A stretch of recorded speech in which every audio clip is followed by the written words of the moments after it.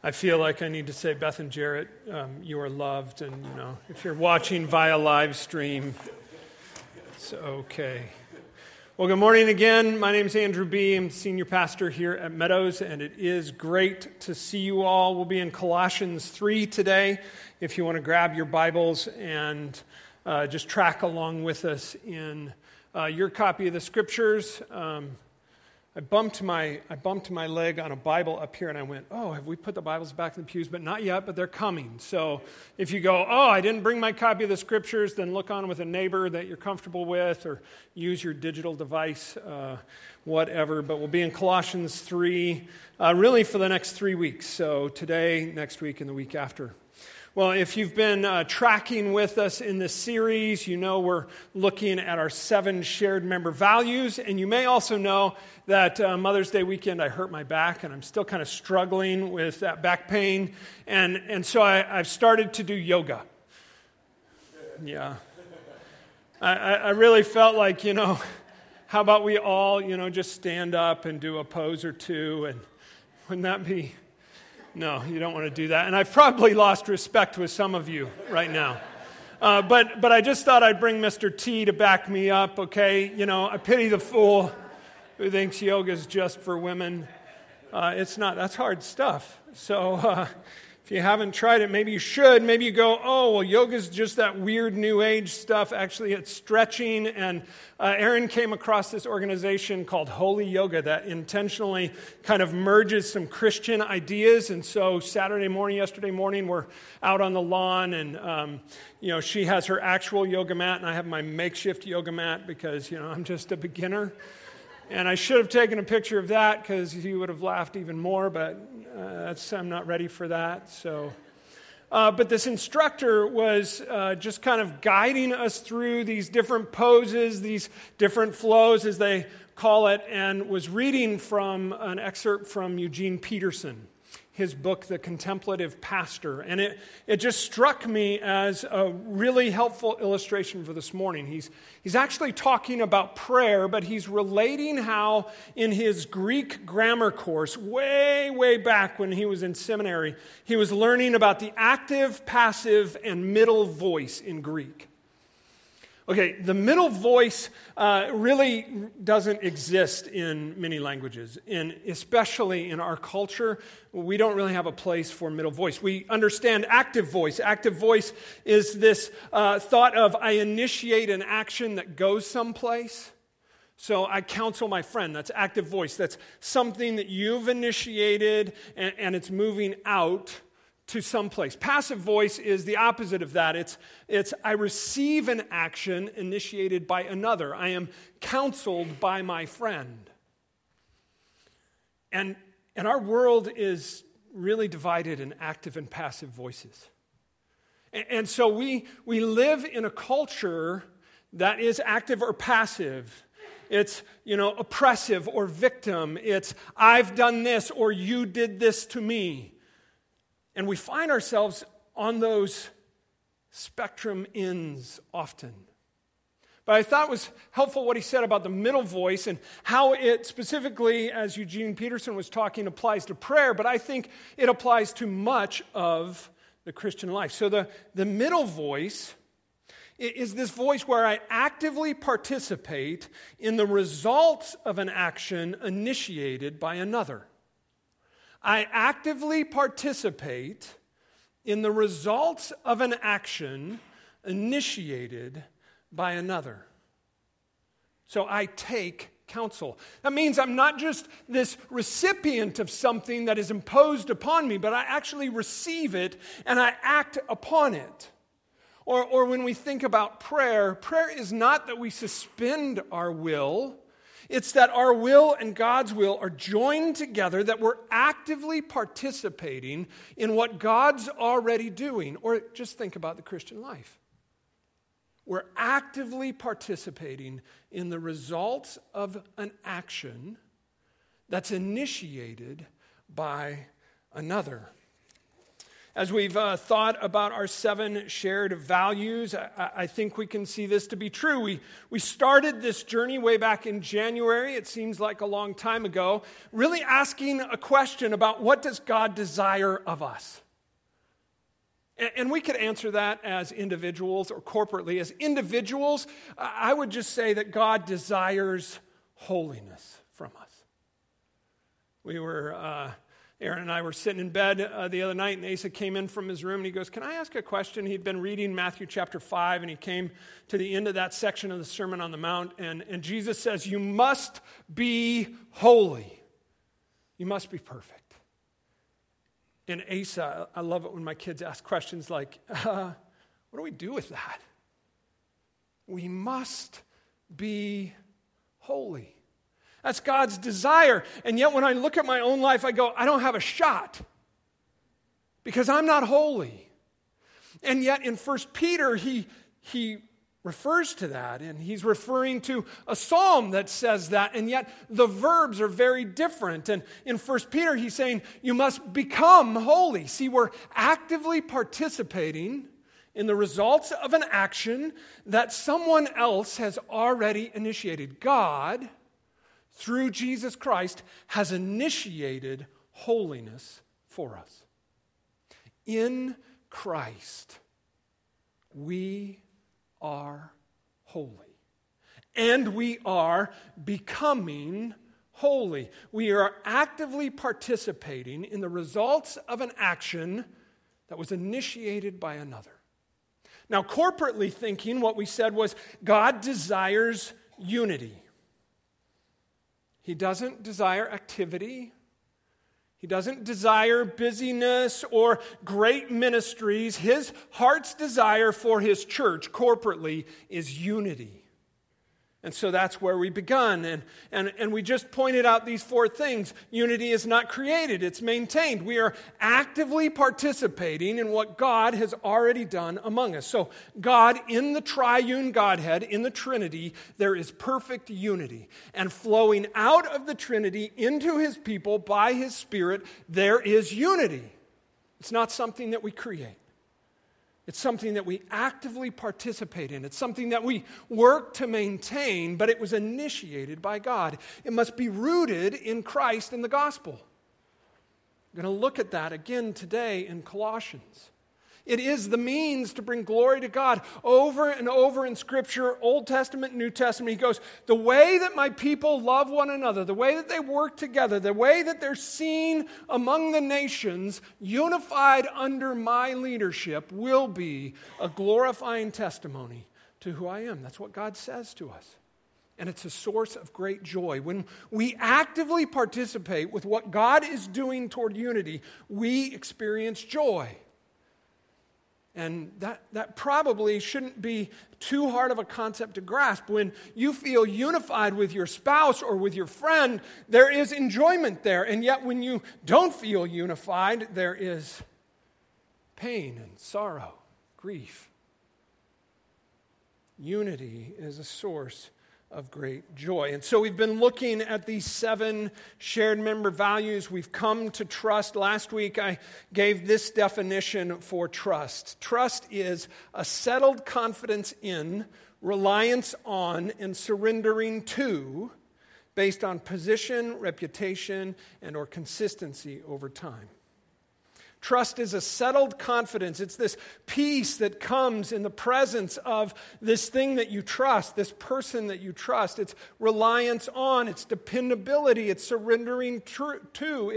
It's just that active submission, that active surrendering of your whole self to the thing you trust, the person you trust. And last week from Proverbs 3, we said our trust should first and foremost be in the Lord. And then we said, as we grow in our trust in the Lord, we will grow to be more trustworthy and trusting of one another. Our trust in each other is the active participation in trusting the Lord. The Lord's already proven himself. It's the result of his action. He's proven that he is trustworthy, that he's dependable, that we can rely on him, that we can fully surrender to Him. And as we grow in our active trust in Him, we're shaped into the image of Christ. We're more like Him, and so we become trustworthy people, more and more trustworthy people. And then we begin to trust each other. Trust is something that can be built. So last week we talked about growing in trust. This week I want to start talking about building trust. It's these blocks, one on top of another. And I think Colossians 3 gives us a great picture of how we can build trust. So over the next 3 weeks we're going to be in Colossians 3. Today we'll be in Colossians 3, 1 to 7. And I want to just put to you that sharp focus builds trust. Sharp focus builds trust. And we're going to look at what we should be focused on today. Next week, we'll look at Colossians 3, 8 to 15. Real change builds trust. And we'll look at the changes that God is working into our lives by His Spirit. And then on our Family Fellowship Sunday, hopefully outside on a non-windy, non-rainy day out on the lawn, we'll just look at how true worship builds trust. And that'll be Colossians 3, 16 and 17. So this morning, sharp focus builds trust, and there's 2 building blocks that we'll get from today. Reminding and repenting are building blocks of trust. Reminding and repenting are building blocks of trust. All right, so we're going to focus on 4 things today. We're going to focus on faith. We're going to focus on where our affections are. We're going to focus on where our attitudes come from. And we're going to focus on life, both now and to come. So let's jump into Colossians chapter 3. This is right in the middle of the book, and Paul's really bringing to a head some of the theology that he's been building out in chapter 2. And he says, if then you have been raised with Christ. If then you have been raised with Christ. The NIV says, since you have been raised with Christ. I think it can be translated either way. The language in the Greek supports either. And really coming out of chapters 1 and 2, it's already been asked of the people in Colossae, hey, do you think you've been saved? But I like that the ESV keeps it if, and especially right now as we just dip our toes into chapter 3. And so I want to just pause for a second and ask, have you been raised with Christ? In Colossians 2, Paul says, first I want to tell you that you were dead in your trespasses. You were dead in trespasses. Maybe you are still dead in your trespasses. And when you hear the phrase, have you been raised with Christ, you go, I don't know. That's completely possible even for people who have been in church for a long time. And I also want to point out that this is passive voice. This is an action that is done to us. That's done for us, okay? This is God raising us up. So in chapter 2, Paul has said in verses 13 to 15, and you who were dead in your trespasses and the uncircumcision of your flesh, God made alive together with Him, having forgiven us all our trespasses by canceling the record of debt that stood against us with its legal demands. This He set aside, nailing it to the cross. He disarmed the rulers and authorities and put them to open shame by triumphing over them in Him. So I just want to ask again, do you realize in your life, do you recognize in your life, is it clear to you in your life that you were dead and now you're alive? Paul says this is a powerful working of God. A powerful working of God.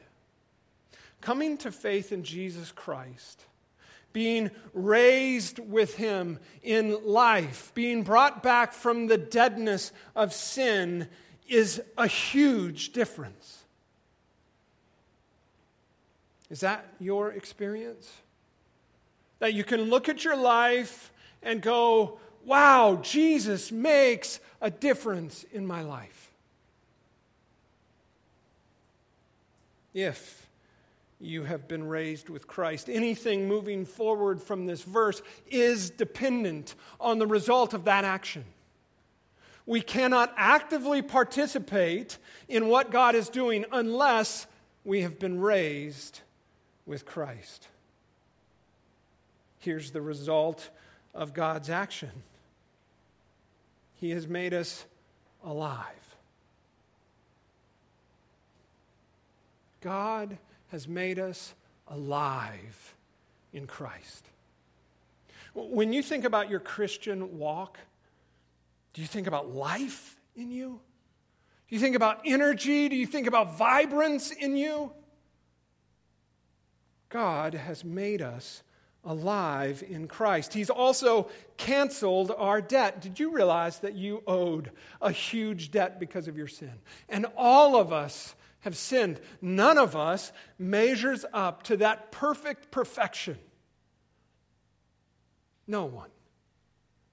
And if we're honest with ourselves, if we're willing to do a little self-evaluation, I think every human being can go, I'm not perfect. And yet that's God's standard, perfection. The debt of sin is death and eternal separation from God.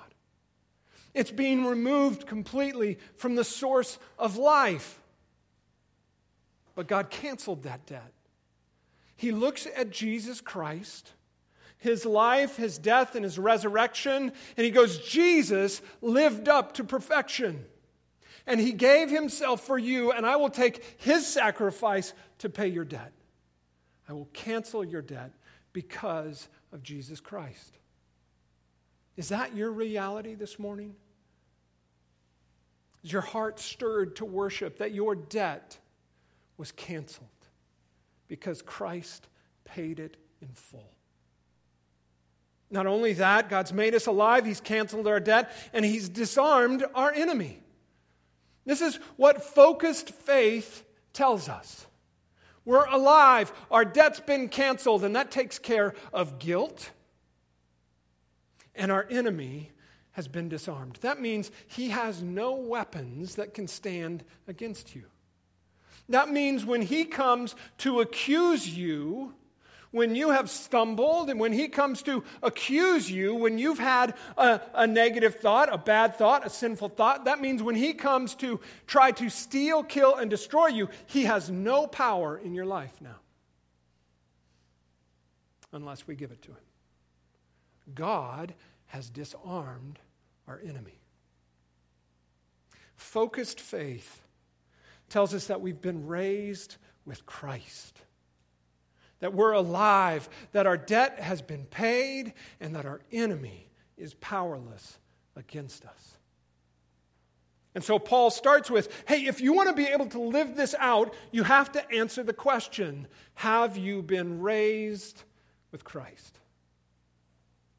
And so I want to just pause for a minute. And I want to pray, just asking the Holy Spirit in this place, right here, right now, to just bring conviction to anyone who may say, I don't know. I don't know if I've been raised with Christ. And then we'll continue on. Would you pray with me? Father God, I thank you. I rejoice in the truth of this portion of a verse, Lord. And it's a sobering question. And so, Father, I pray that in your grace and mercy, you would send your Spirit to bring conviction to anyone who may not be able to answer with complete confidence whether or not they've been raised with Christ today. Father, we were dead in our trespasses, but the gift of God through Jesus Christ is life. Father, if there's anyone here today that can't confidently say, yes, I have been raised with Christ. Father, I pray that they would not be able to leave this place without having a conversation with someone, without looking into your word, without just bending their knee, yielding to you to say, that's what I want. I want life in Christ. Tired of doing my own thing and trying to find my own way. I'm tired of leaning on my own understanding, Father. They just have to acknowledge you. Put their faith in you and trust you. Father, I pray that that would happen this morning. In Christ's name, amen. Paul goes on to move from a focused faith to say, okay, if this is true of you, then we can move on to focused affections. He says, seek the things that are above where Christ is seated at the right hand of God. This word seek is an intent, whole being search. It's often in Scripture referring to or originating from the heart. It has to do with what do you love? What drives you? What motivates you at the core of your being? What are your strongest desires? The NIV translates it, set your heart on things above. Now, I ask my kids, what comes to mind when you think of the things above? And, the quick answers were angel halos, treasure, streets of gold, maybe, fruit trees like you've never seen it, or, silver clouds. I don't know what comes to your mind when you think about heaven.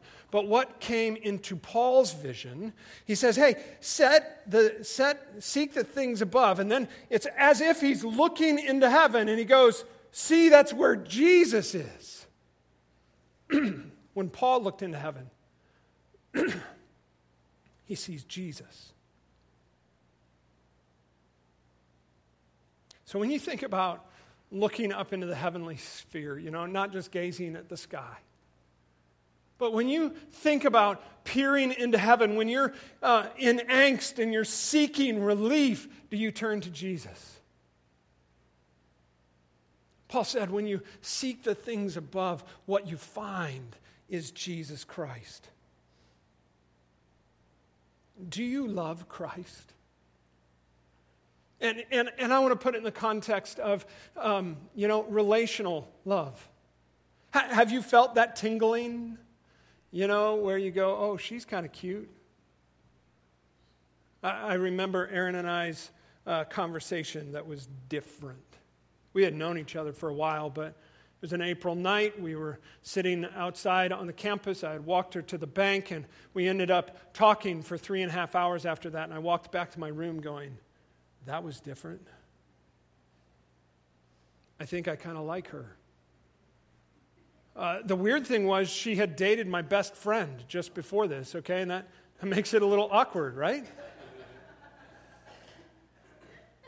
But that sense of love began to motivate some things in me. I was like, okay, I gotta figure this out. So I called up my best friend and said, hey, how would you feel if I started dating your ex-girlfriend? Thankfully, he said, I'm cool with that. And one thing led to another. And I'll tell you, that kind of love motivates a lot of things. It gets you through a lot of things. That kind of love that really stirs in your heart, and maybe it starts at your toes, but it becomes so much more. Is that how you love Christ? Does your love of Christ motivate you every day? Does your heart pound faster when you think about Jesus? I think for Paul, when he set his heart on the things above, his heart began to flutter because he was like, I love Jesus. He's given me everything. He's my only source of life and of hope. He's it. And we see that play out in his life in how he trusts the Lord. But Paul also sees that Christ is seated at the right hand of God. These are two distinct phrases. He sees Christ and he's like, wow, I love Christ. But, oh, hang on a second. Christ is seated at the right hand of God. And this stirs many things in Paul's mind. It stirs the idea that Jesus loves us. He's seated at the right hand of God. We're told in other places in Scripture that he's seated in that place after he's made atonement for sins. Jesus took on flesh so he could relate to us, so he could identify with us. He went to the cross to pay our debt. He went to the grave to overcome sin and death, and he rose again, and he's seated at the right hand of God. And Paul goes, wow, if I love Jesus, it's only because he loved me first. Do you know how much Jesus loves you? Has it moved beyond a Sunday school song for you where you go, wow, I'm so amazed that Jesus would love me. But as Paul seeks heaven, as he sets his heart on heaven, he goes, wow, I love Jesus. And seated on the right hand of God tells me that he loves me. It also tells me that his work is accomplished. His work is accomplished. He's seated in the seat of preeminence. His work is done. His act of salvation has been finished on your behalf. It's a done deal. And Paul goes, wow, I have such assurance in Christ that my salvation is bought forever. And I see him seated at the right hand of God. He's assuring that he's finished the job. He sees Christ seated at the right hand of God, and it reminds us of our identity in Christ. In Ephesians, he says, when I look into heaven and I see Jesus seated at the right hand of God, I also see all the saints seated with him. So when you gaze into heaven, when you seek the things that are above, when you set your heart up there, do you see yourself in that position? Paul's emphatic that we've been chosen in him. We've been made alive with him. We're beloved by him, and we're seated with him in the heavenly realms.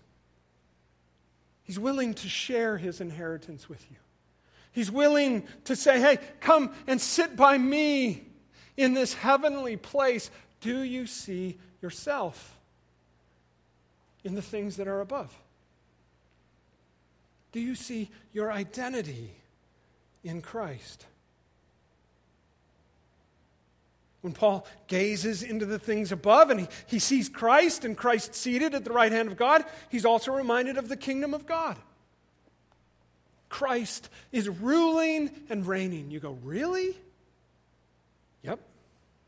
He's completely in charge of all that's going on right now.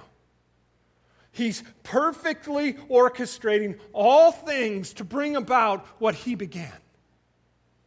His kingdom is established. It's not fully realized, but it is established. It is firm. It is sure.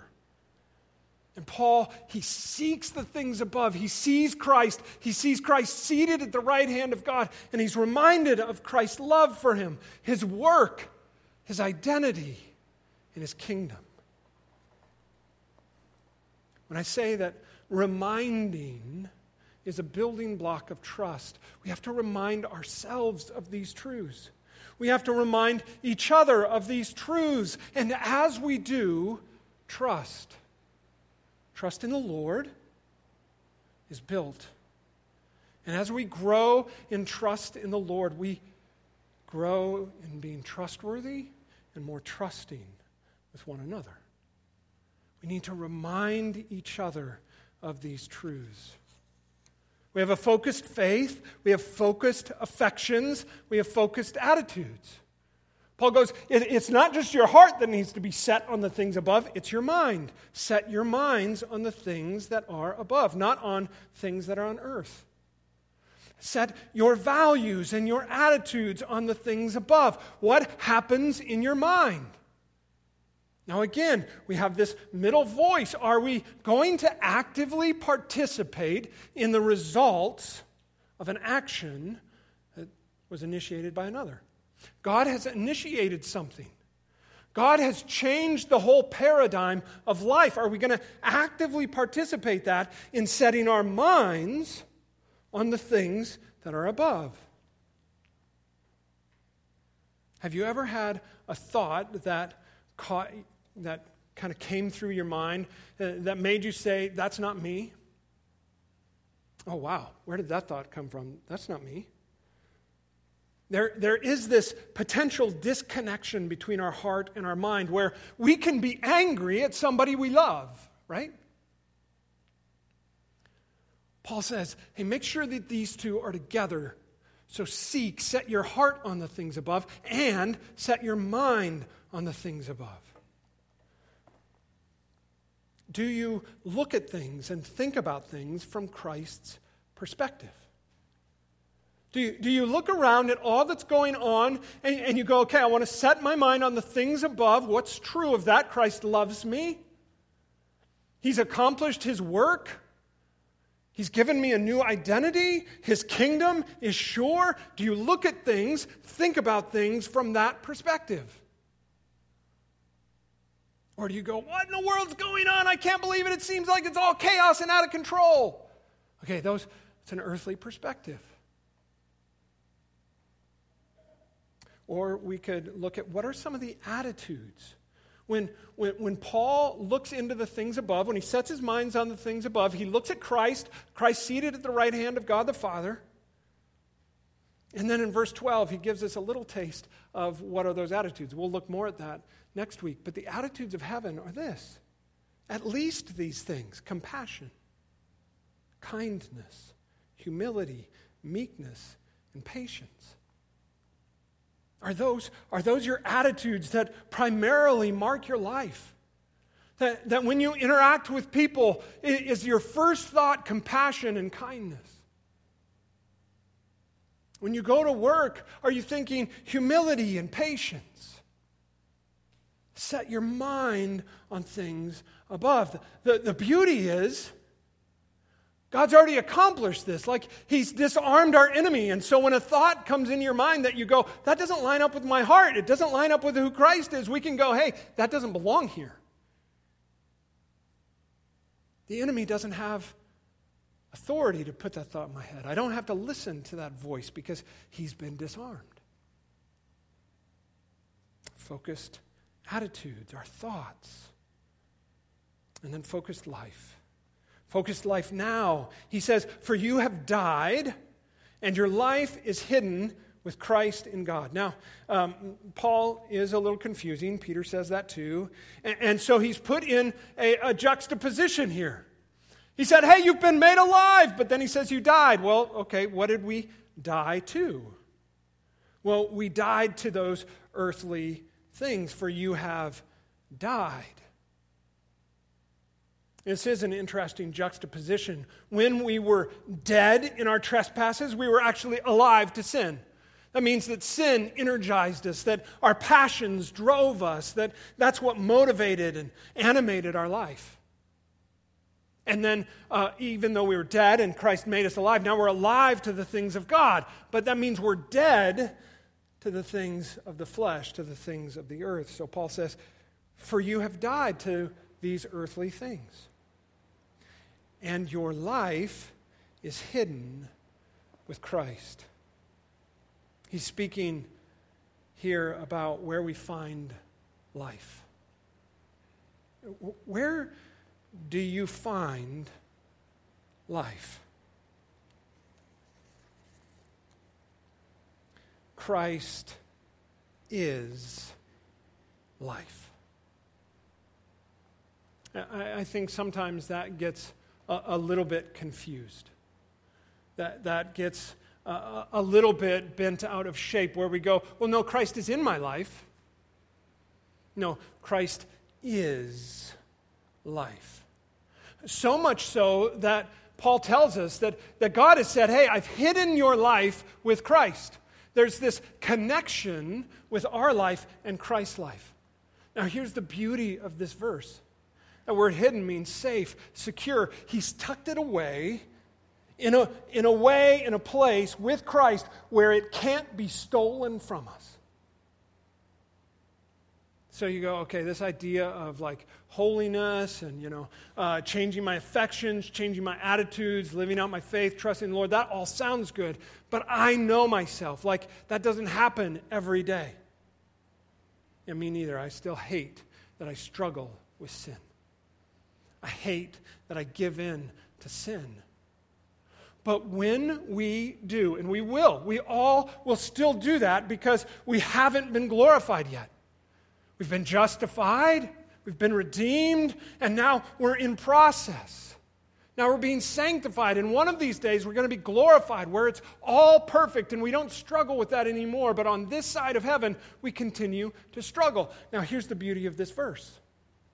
Your life is safe and secure in Christ. That means that nothing can separate you from the love of God. That means that nothing can take you out of Christ's hand. That means that you are eternally secure. And that can change how we live.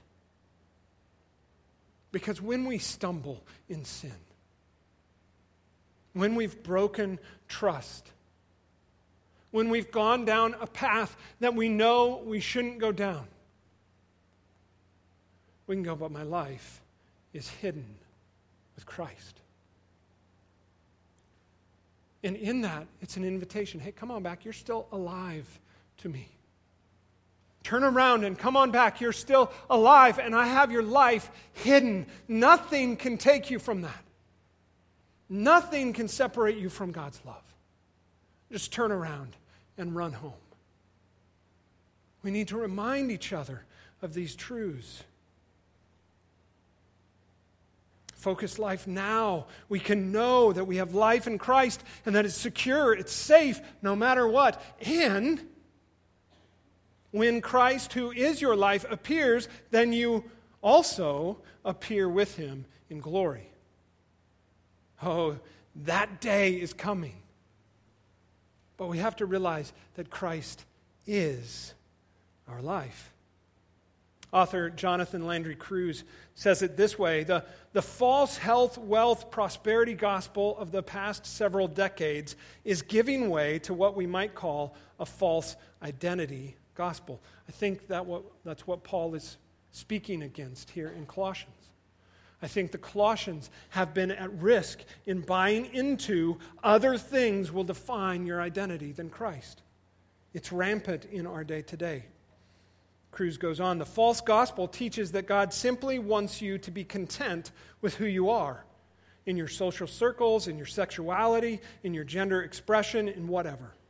As long as you're being true to yourself, you're being true to God. As long as you're following your heart, you are following God. Scripture gets twisted or tossed out to ensure that people feel no pressure to conform to any kind of moral norm. They are free to set their own course. This false gospel preaches that man's chief end is to glorify himself and to enjoy himself forever. Isn't that our culture today? Hey, if it feels good, do it. It doesn't matter. We've completely unhinged from any set of moral standard. And Paul goes, that's a false gospel. You have to realize that your life is Christ. That means that Christ is not just an add-on to your life, but he is your life. This is called union with Christ. It's expressed in the first question of the Heidelberg Catechism of 1563. The question is this: what is your only comfort in life and in death?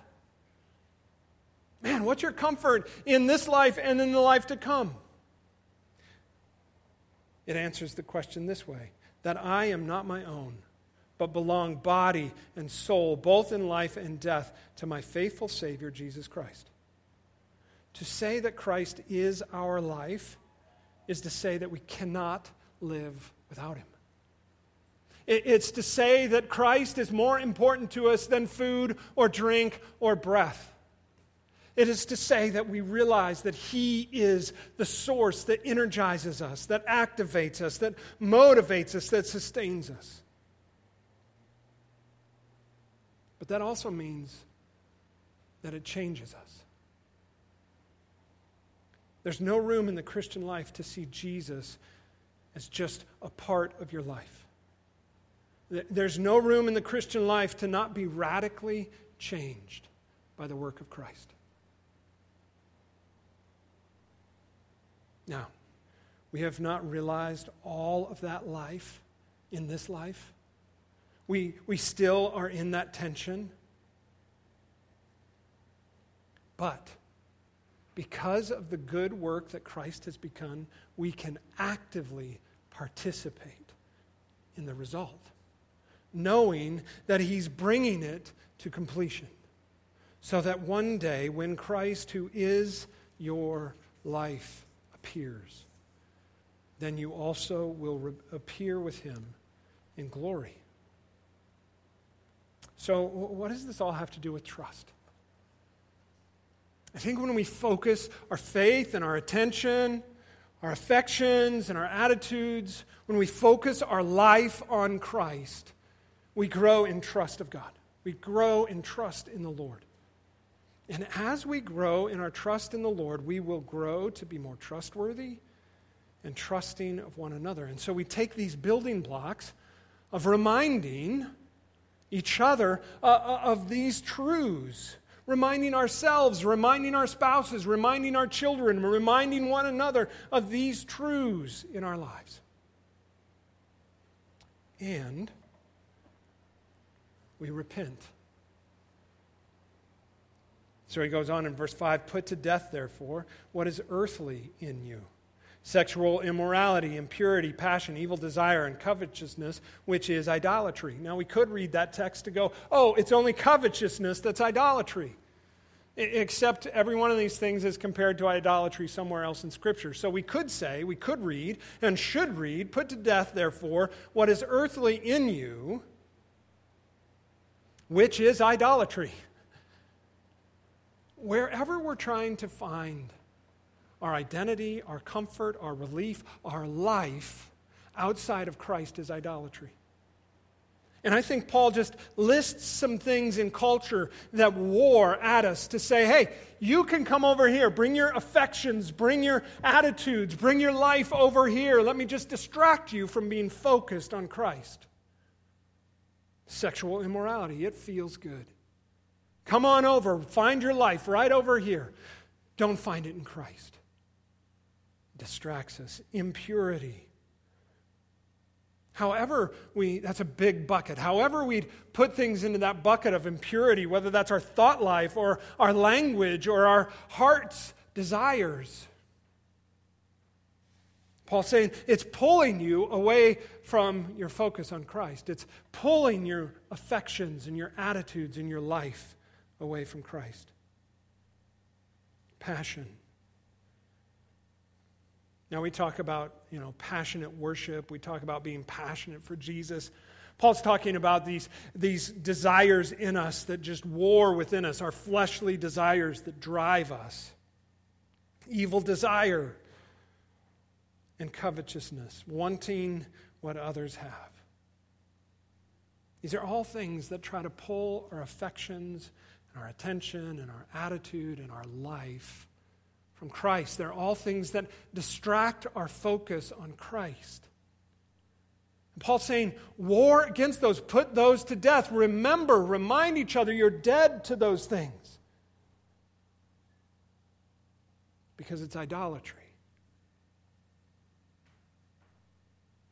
It would be so helpful if we just saw all sin as idolatry. It's really what it is. When we begin to flirt with that thought that just kind of runs through our mind, when we begin to flirt with that picture we've seen on a screen, when we begin to flirt with our anger toward other people, when we begin to flirt with words that would be hurtful, it's idolatry. We've said, I'm going to find my life. I'm going to find my source for my attitudes and affections in something other than Jesus Christ. And we've taken Jesus off the seat of the right hand of the Father. And we've put ourselves or something else there. It's idolatry. And Paul says, put it to death. How? Verse 6, on account of these, the wrath of God is coming.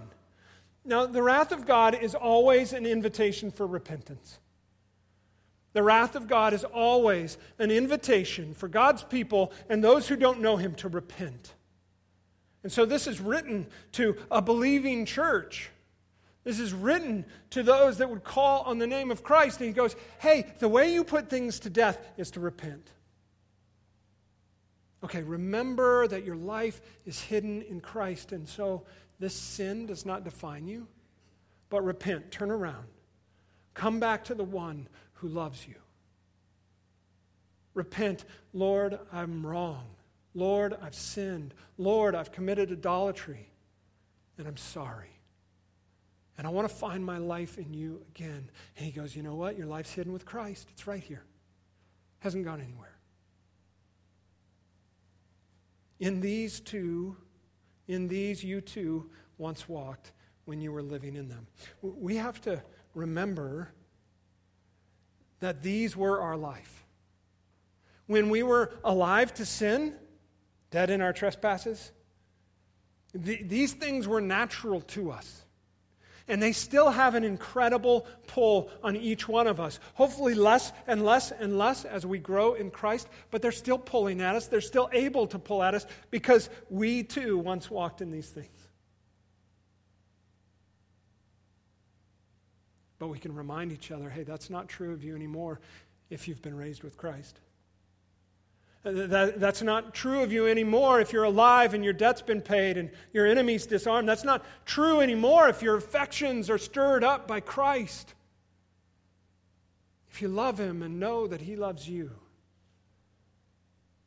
If you're fully trusting in His work and the identity that He's given you and you're seeing His kingdom unfold.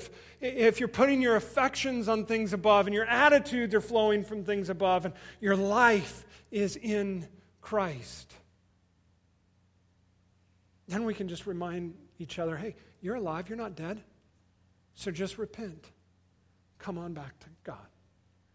Come on back to being anchored in Christ. So this week, I just encourage you, would you just call these things to mind? Maybe just read through these 7 verses again, or wherever you are in your Bible reading, or if you're following along with the church Bible reading plan, would you just see if you can find something that reminds you of these truths?